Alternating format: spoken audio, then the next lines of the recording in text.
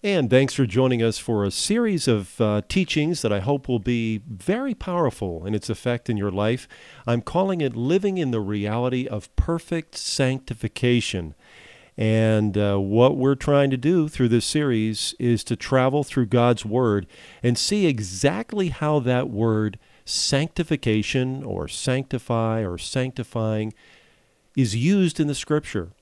You know, the word sanctification in its different forms is a Bible word. And so it's important for us to understand what God has to say about this word. And as we begin and we launch into this topic material, I wanted to bring to you a particular verse from the Scripture that's very powerful on the subject of sanctification. In fact, I believe that this verse, 1 Corinthians chapter 1, verse 30, is probably the most important verse of all when it comes to sanctification and actually some other areas as well. Here's what it says, and it's speaking of God the Father. But of him you are in Christ Jesus, who became for us wisdom from God and righteousness and sanctification and redemption. Now, did you catch what that says? First of all, it tells us that it is because of God himself, God the Father, that we are in Christ. I'm not in Christ because of a decision I've made. I'm not in Christ because of a commitment I've made. In fact, it really has nothing at all to do with me. It has everything to do with God.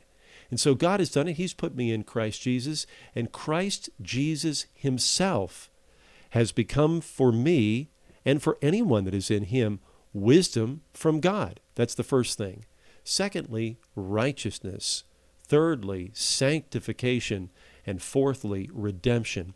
In other words, wisdom, righteousness, sanctification, and redemption are not things.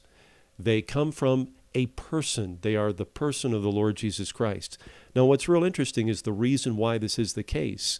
And 1 Corinthians chapter 1, verse 30 is sandwiched between two key verses. Here's verse 29. It says this, that no flesh should glory in his presence. And here's verse 31, that as it is written, he who glories, let him glory in the Lord. Now, did you catch this? You see, this important verse, 1 Corinthians 1:30, is sandwiched between two verses that make the point that it is all for God's glory, not your glory, not my glory. In fact, in verse 29, it says that no flesh should glory in his presence, and flesh speaks of our humanity. I like to say that God is God and we are not. And so the reason why I am in Christ, the reason why Christ Jesus is my wisdom and my righteousness and my sanctification and my redemption is that I would not glory in God's presence, so that the glorying, the boasting would not be of myself and my performance. The glorying would be in God himself. That's key for us to understand. And the part of that verse that I want to underline that's applicable to this study is where it says that Christ has been made unto me by God the Father sanctification. And so at the very beginning, I want to plant this idea in your mind that sanctification isn't something I do. Rather, sanctification is embodied in a person, the Lord Jesus Christ. And so our question and consideration should be, is Jesus complete enough? Is Jesus perfect enough? Is there something that I should add to Jesus? So think about that as you consider that very important verse. That's a revolutionary verse. 1 Corinthians chapter 1, verse 30. Now, as we sort of are in this first segment of the teaching, we're in a bit of an introduction on the subject of living in the reality of perfect sanctification. I need to sort of lay some important groundwork so that we understand a few things. And the first thing I want to start is the idea of relying on human wisdom or relying on what could be referred to as carnal wisdom rather than on relying upon the Word of God to inform us. It's so easy for me to see a promise from the Word of God or see a matter from the Word of God and then go, well, that doesn't seem to be true in my experience, and then push it aside in favor of my own wisdom. And religion is really, when it comes right down to it, it's man's vain attempt to do what God should do. And religion would tell us that sanctification is a process, implying that there is a part of sanctification that's incomplete. Now, I want to say right at the very beginning that concept challenges the perfect, finished work of Jesus Christ. And if you're having a bit of a hard time with me saying that right up front, hang with this series. You're going to hear a lot of scripture that's going to back this up and make the point very well. Secondly, religion would tell us that sanctification is a process. In other words, it points to something that we have to do. And whenever that's the case, we're referring to a law principle as opposed to a grace principle. Law is what I do for God in order to get good from God. Grace is God doing good for me, not on the basis of what I do, but on the perfection of His Son, Jesus Christ. You know, no matter what we're dealing with when it comes to whether it be sanctification or anything else in the Christian life, it is critically important to line up our thinking according to the Word of God and not according to human wisdom. And if you have your Bible, and I want to encourage you to have a Bible that is handy, we're going to be using it quite a bit. I'd like you to turn into the New Testament book of 1 Corinthians chapter 2, beginning in verse 13. 1 Corinthians chapter 2, beginning in verse 13. And as you're traveling to 1 Corinthians 2, remember what was going on with the Corinthian church. I think if there ever has been a church that's a lot like the American church, it would have to be the church in Corinth. These people had all kinds of talent. They had all kinds of ability. They had all kinds of human wisdom. It was quite a place that, well, showcased the greatness of man. And what was the Corinthian church like? They were a mess. There was all kinds of sin going on. There was all kinds of problems with the flesh. There was all kinds of backbiting and infighting and factions and quarreling that was going on. The Corinthian church was a dysfunctional church.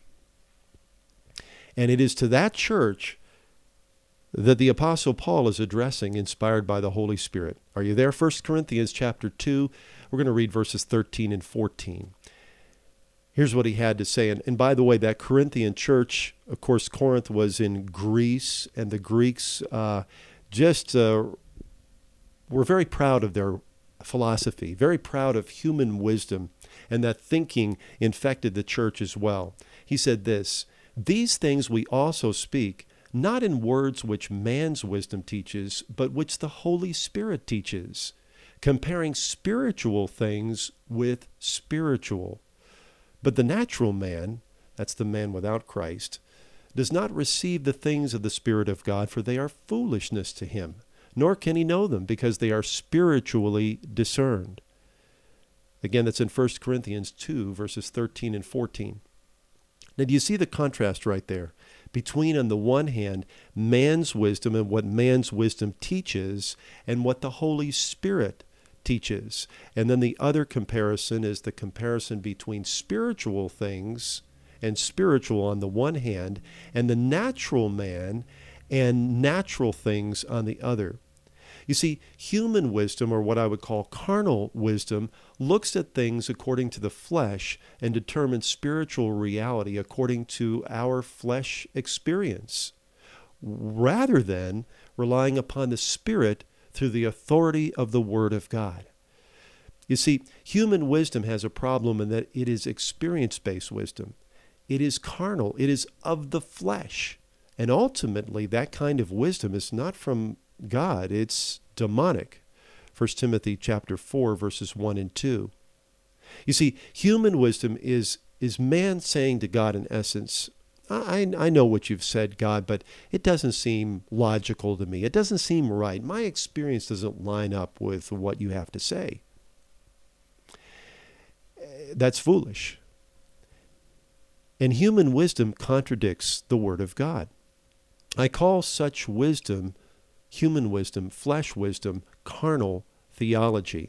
And I want to say this as directly as I can, and I know it will offend at the beginning. My intention is not to hurt unnecessarily, but we have to call the spades a spade. We have to call black black. Most of the teaching today on the subject of sanctification in the church, at least the American church, is based on human wisdom that is experience-based and carnal, and not upon what the pure Word of God has to say about the subject of sanctification. Now, whatever you've been taught about sanctification, I'm going to ask you to just lay it down for a while as we consider through this study and receive from the Word. I'd like you to receive from the Word as if you've never heard the word sanctification before. Just take whatever it is that you've learned and just, at least temporarily, I want you just to put it on the shelf and forget about it. And I want you to consider the pure Word of God and what the Word has to say on the subject of sanctification.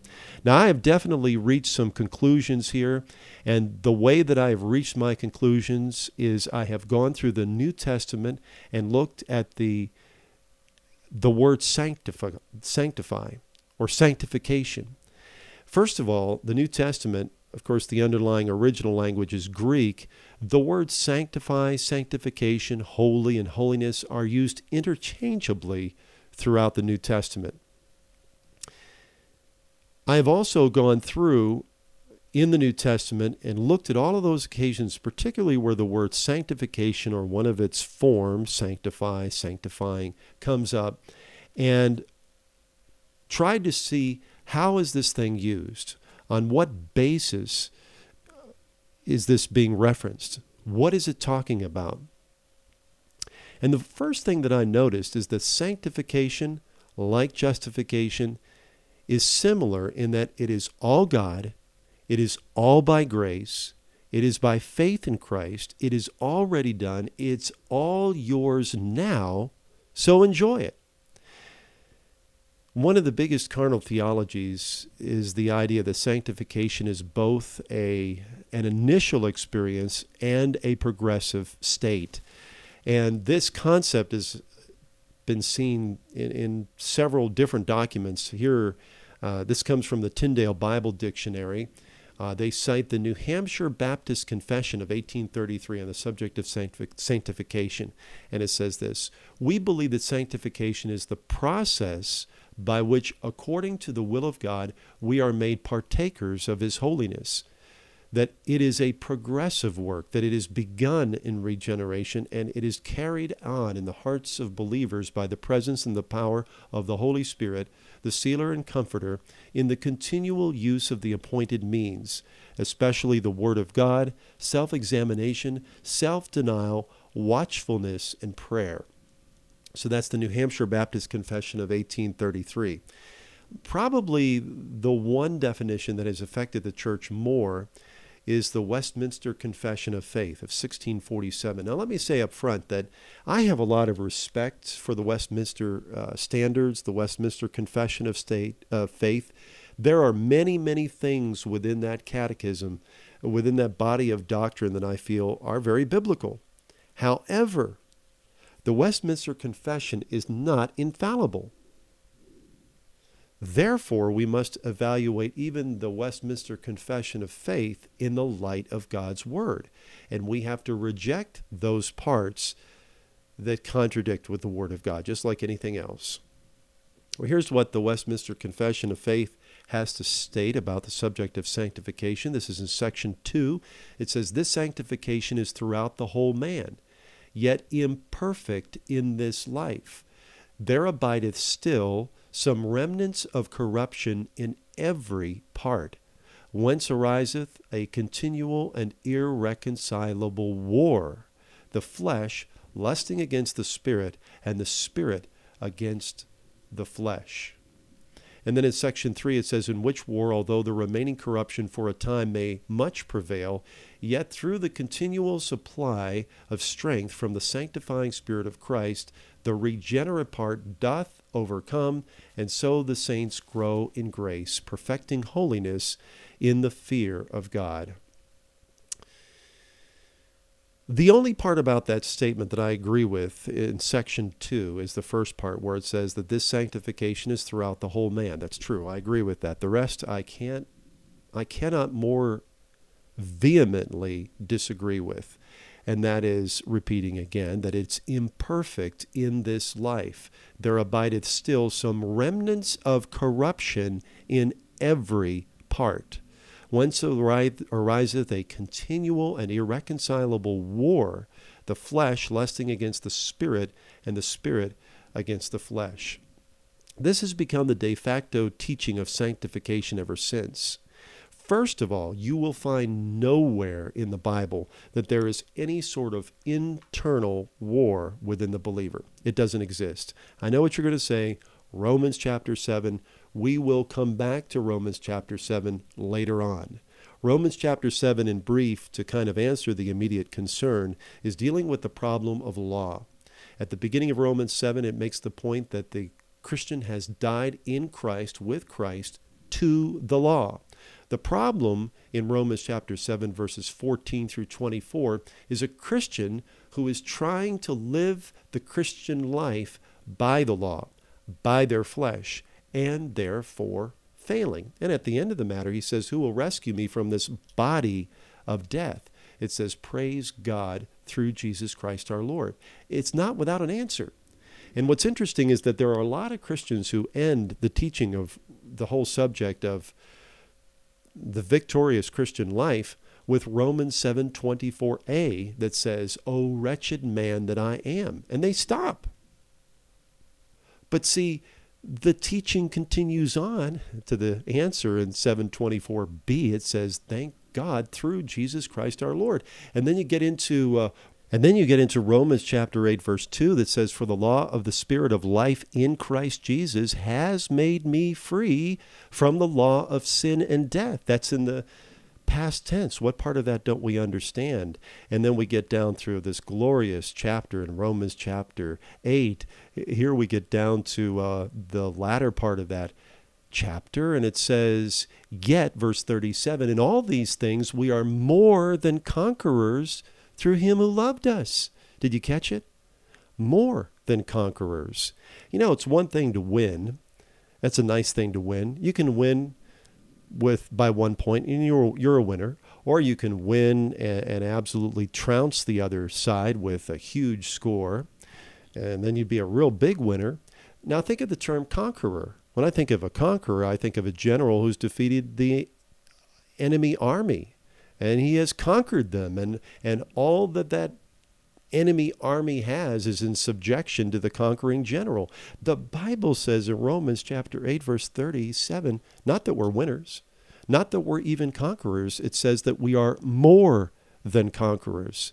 My dear friend, this is an example about how we rely on things like the confessions of faith established by men, and we rely on that as the de facto standard and ignore the clear teaching of what the Word of God says. My dear friend, the devil wars against what the Bible teaches about sanctification. He doesn't want Christians to know about what the Bible teaches on the subject of sanctification. At different times in the history of the church, God has shown his people what real sanctification is. And for a while, they live in the glory of it, that sanctification, like everything else in the Christian life, is all God. It's all by grace. It's all through faith in Christ. It is already done. It's all yours now, so enjoy it. And the devil works triple overtime to get these people who catch a glimpse of the reality of sanctification taught biblically to lose sight of this.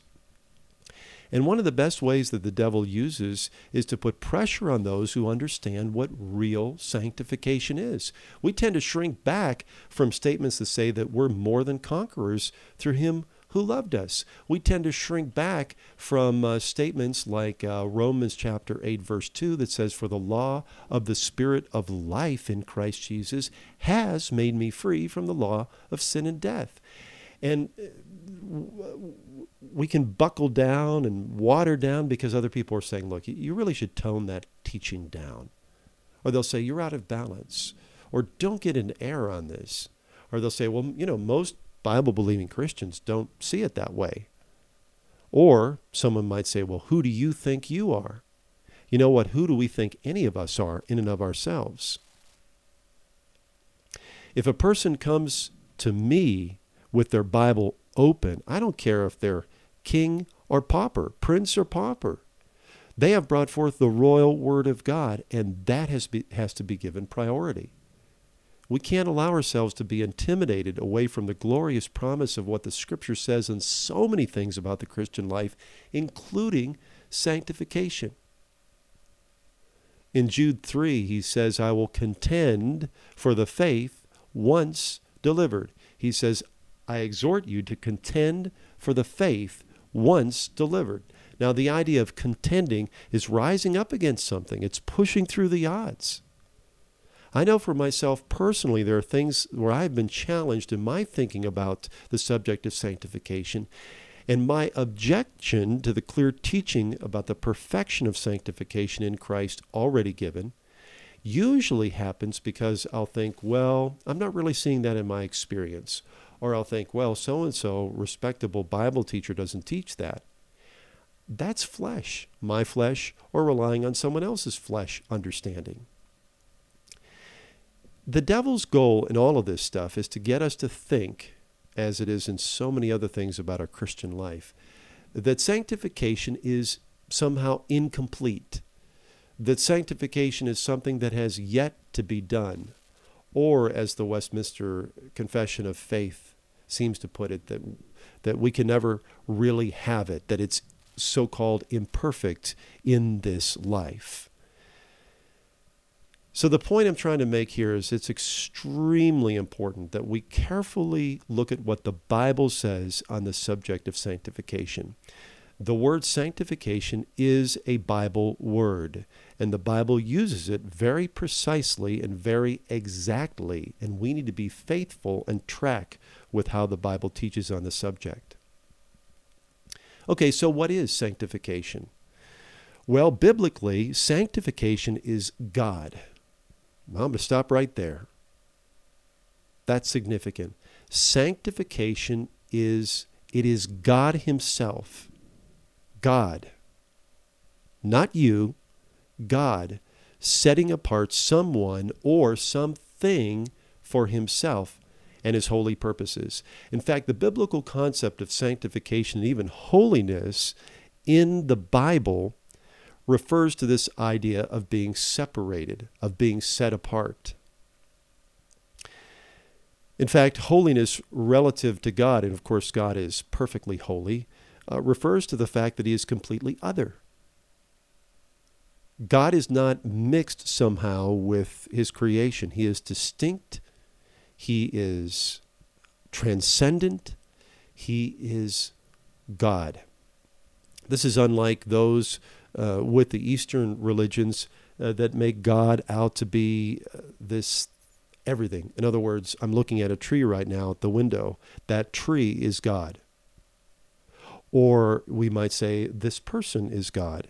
And so in the Eastern mindset, which is untrue, they would equate the creation with the Creator. That is not what the Bible teaches.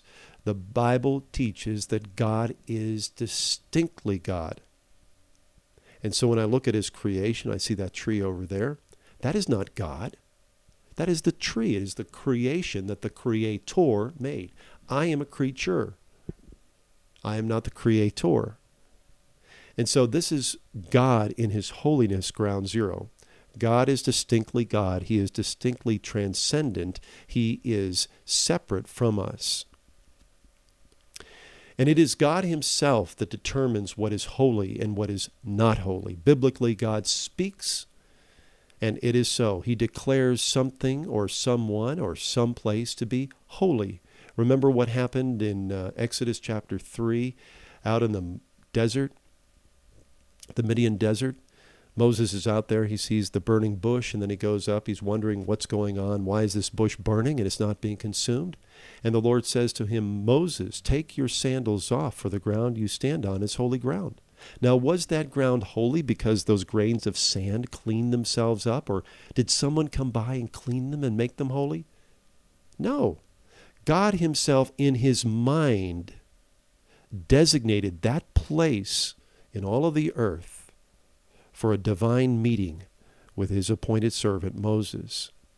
God had selected that place. He had set it apart for his purpose. That's the core idea of what is holiness, what is sanctification. And the other idea behind holiness and sanctification is that once it is done, once God has so spoken and done it, it cannot be undone. It means that that thing or that person or even that place belongs to the Lord. You know, it's like everything else in our Christian life. We have it already, we have it totally, and we have sanctification perfectly. Ephesians 1:3 says we are blessed with every spiritual blessing in Christ. Do you know that sanctification is one of those spiritual blessings? It says we're blessed with it already. It's important for us to understand that what the Word informs us about the reality of something according to God, we are to walk according to what the Word says, in the truth of what the Word says, by faith. Our walk is a faith walk according to who we really are in Christ. Real sanctification is who we really are in Christ. Remember what I first brought up when I began the teaching, this segment, 1 Corinthians 1:30, that says, of God are you in Christ, who has been made unto us wisdom from God and righteousness and sanctification and redemption. That is not what I'm becoming. Real sanctification is who I really am in Christ. Christ is my sanctification. And so I'm called to walk according to who I really am. And this kind of gets into the crux of the problem that we have with the contemporary teaching on the subject of sanctification. Much of the teaching gears right alongside with what the Westminster Confession of Faith had to say. When the Westminster Confession of Faith first said that it's imperfect in this life, that's wrong. It is perfect because Christ is perfect. It says that there abideth still some remnants of corruption in every part. Oh, really? Where is that in the Bible? Speaking of a Christian. What about 2 Corinthians 5:17 that says, therefore, if anyone is in Christ, he is a new creation. Old things have passed away. Behold, all things have become new. And then it goes on to say that there is a continual and irreconcilable war. Where do you get that from? We kind of debunked that already, putting Romans 7 in its proper context. And then it says the flesh lusting against the spirit and the spirit against the flesh. That's Galatians 5:17, but Galatians 5:16 says to walk by the Spirit and you will not fulfill the lusts of the flesh. Do you see the problem here is that the modern definition of what a Christian really is that a Christian is this imperfect creation. Now, when I say, I'm not meaning perfect vis-a-vis God. You know, God is only God. But there's this idea as if there is something that's still bad within us. And then the Westminster Confession actually says there's something that's bad all over within us to a certain degree. And you'll see as we go through this thing how much that's an unbiblical thought. So their real sanctification is who we really are. Remember, 1 Corinthians 1:30. Of God are you in Christ, and Christ himself, who is perfect, who is complete, has become my sanctification. There are two aspects of sanctification. A lot of people recognize that there is this aspect of sanctification already accomplished. But then they go on to say that, well, sanctification is a process. Again, we don't find that in the Bible. What we do find in the Bible is that other aspect is walking according to who we really are. Walking according and in the perfect sanctification, which is Christ. Christ, Jesus, is our sanctification. 1 Corinthians 1:30. I know that as I'm teaching these things, there's going to be sort of a bit of a kickback.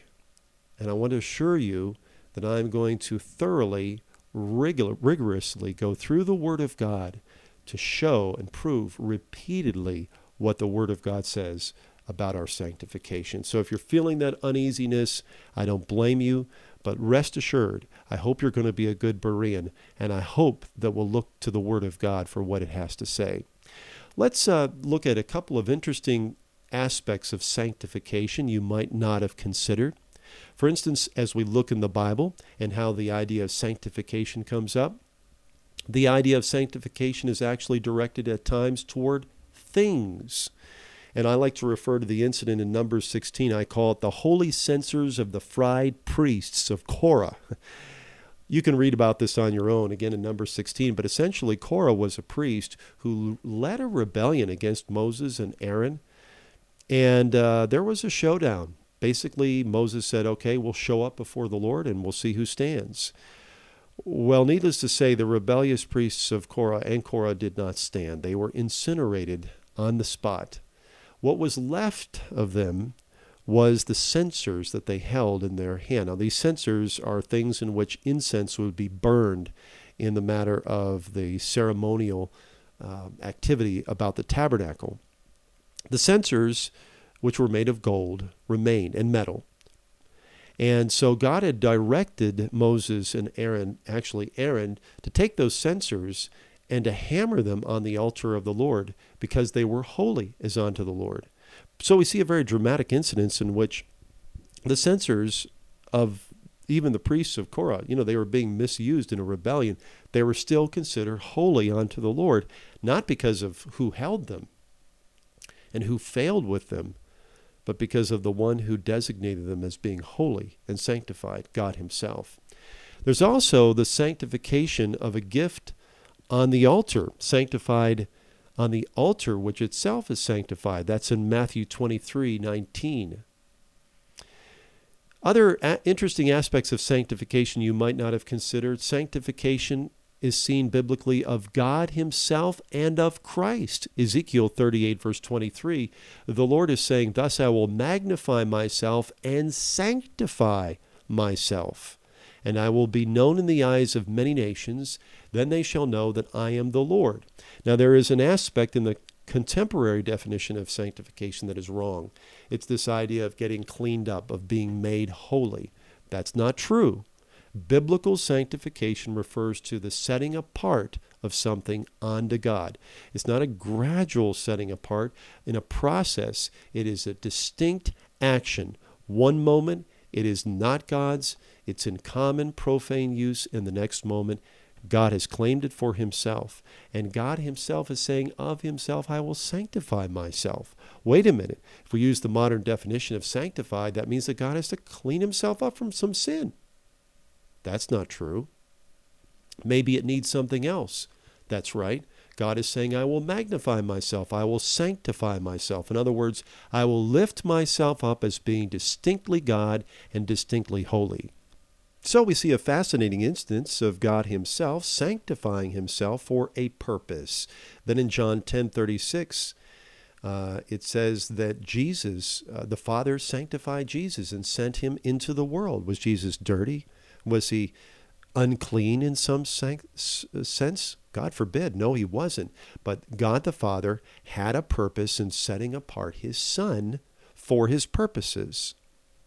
What? To be sent into the world as the Savior. And then in John 17:19, Jesus sanctifies himself. He says, and for their sakes I sanctify myself, that they also may be sanctified by the truth. Now, is Jesus sanctifying himself because he's dirty, he's unclean, he's got sins he needs to get rid of? No. He sanctifies himself, setting himself apart for a holy purpose. In this case, that others would be sanctified, set apart for God by the truth. It is interesting. I hope you think about that. Why would Jesus need to be sanctified if sanctification is about getting rid of sin? This proves that sanctification means being set apart for God and his purposes. Here's an interesting one. 1 Peter 3:15 says this, but Sanctify the Lord God in your hearts, and always be ready to give a defense to everyone who asks you a reason for the hope that is in you with meekness and fear. Some of your versions might say, set apart the Lord God, but it's based on the same Greek word, sanctify. Wait a minute. Are we saying that God is somehow unclean, incomplete, and therefore we have to clean him up and straighten him out, get rid of the sin? No. Sanctify the Lord God in your hearts means in your hearts set him apart as who he is, Lord God. And be ready to give a defense. A very important principle when studying the occasions of the word sanctification as it's used in the Bible to understand is that sanctification is something that is done to us. It is not something we do to ourselves. There are multitudes of verses that speak of people and things being sanctified. Now, we're going to get a little bit technical here in terms of grammar. Hopefully you'll remember your grammar that you learned in high school, right? Do you remember what the passive tense is? In English, the order of a good sentence is oriented subject, verb, object. There is a subject that is performing the verb on the object. So the object is receiving the action of the subject. And when it comes to sanctification, overwhelming numbers of verses speak of people and things being sanctified. That's the passive tense, meaning an action being done to, not by, the object. And again, this is in the Bible, and we're going to get through an awful lot of verses that make this point. There's a lot of scripture that's coming up. I want to conclude this teaching, which is our introduction in our series called Living in the Reality of Perfect Sanctification, speaking about God's funny glasses. You know, there are so many statements that are in the Bible that speak of our condition in Christ being already done. And there are many times in which our already done reality, in Christ reality, is sort of fudged in the church today. You know, for instance, let me go back to Romans chapter 8, verse 2. It says, "For the law of the Spirit of life in Christ Jesus has made me free from the law of sin and death." Or we might hear the phrase, God sees us as righteous in Christ. And the way it kind of comes off is something less than real. In other words, well, I'm really not righteous. I'm really not holy. I'm really not sanctified because you ought to see the sin that's in my life. But God has these sort of funny glasses that sees me different, you know, even though I really am not that way. Yet, dear friend, there are clear statements that speak of who we really are in Christ. For instance, Romans 8:9 says, "But you are not in the flesh, but in the Spirit, if indeed the Spirit of God dwells in you. Now, if anyone does not have the Spirit of Christ, he is not his." Romans 8:9. Listen to this. Romans chapter 10, verse 39 says, "But we are not of those who draw back to perdition, but of those who believe to the saving of the soul." And the verses right up to it, you know, seem to be scary verses that say that if you draw back, the Lord says, "My soul will not have pleasure in them." But then verse 39 is a strong, definitive declaration that says, "But we are not of those who draw back to perdition. We are of those who believe to the saving of the soul." Ephesians 1:3 is a great example of this. It declares that God has blessed us with every spiritual blessing in the heavenly places in Christ. That's spoken in the past tense. When did you get every spiritual blessing in heavenly places in Christ? It's already happened when you were brought into Christ, when you were first born again. 2 Corinthians 5:17 is a great example. It says, "Therefore, if anyone is in Christ, he is a new creation. Old things have passed away. Behold, all things have become new." You know, 2 Corinthians 5:17 used to bug me, used to bother me. I know the Bible has it, and I even had it memorized.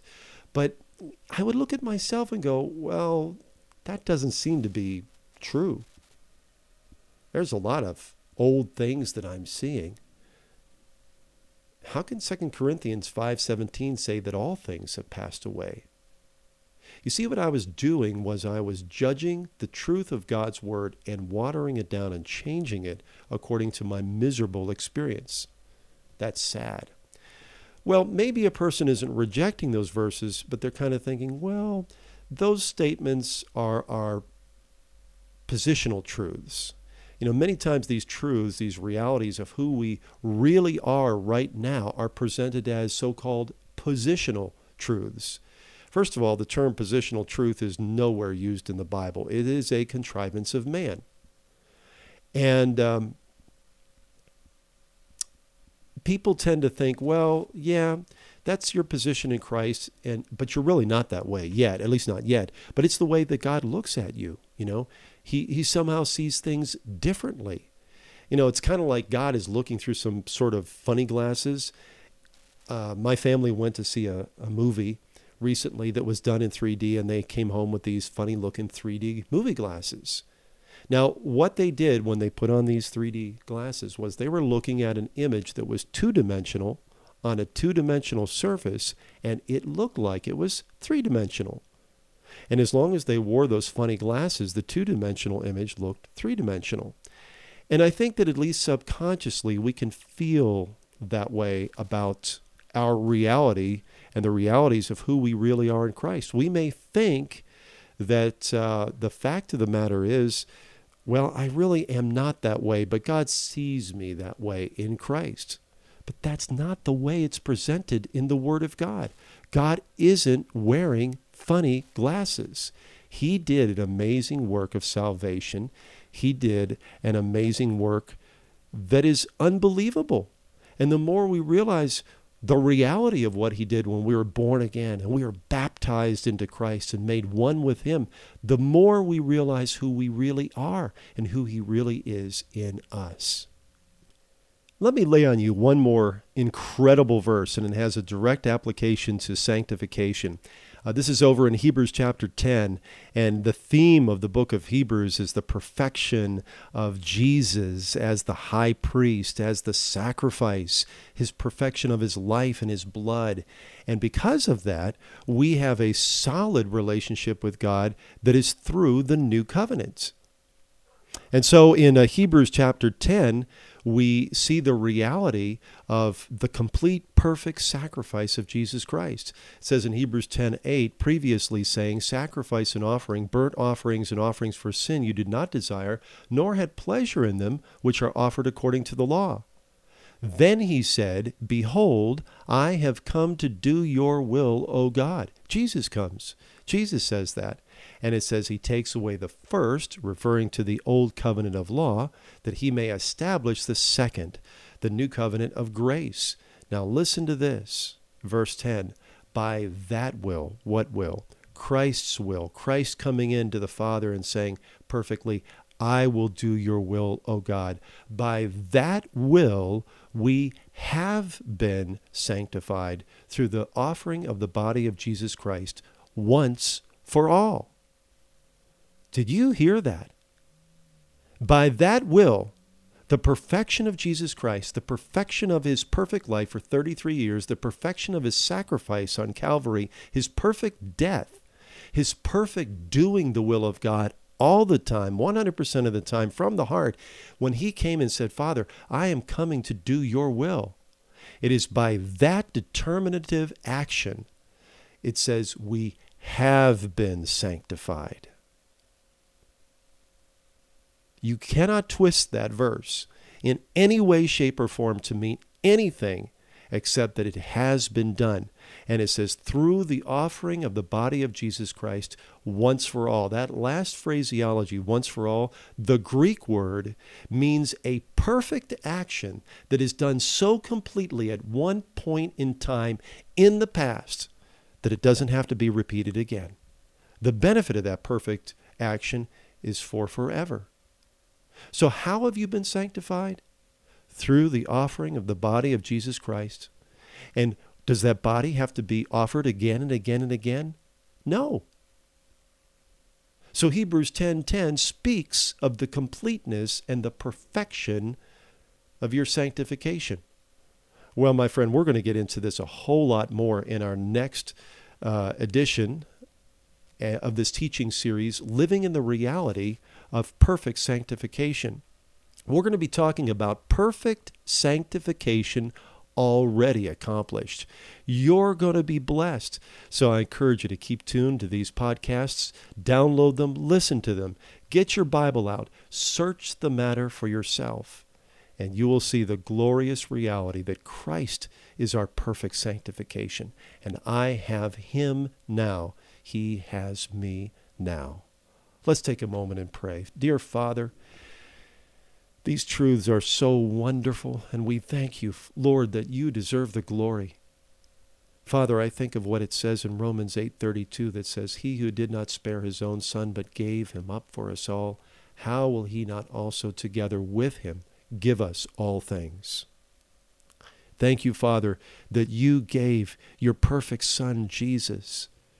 He came in a perfect conception, a perfect birth, and perfect life for 33 years, Lord. He walked it out perfectly. He did your will, Father. He never failed once.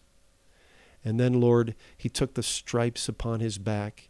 He was wounded for our transgressions, and by his injury we have been healed.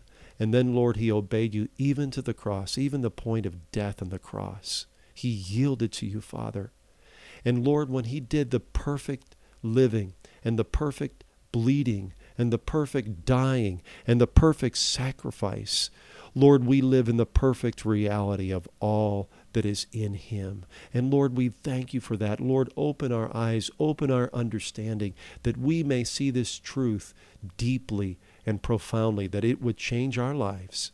And we thank you for it in Jesus' name. Amen.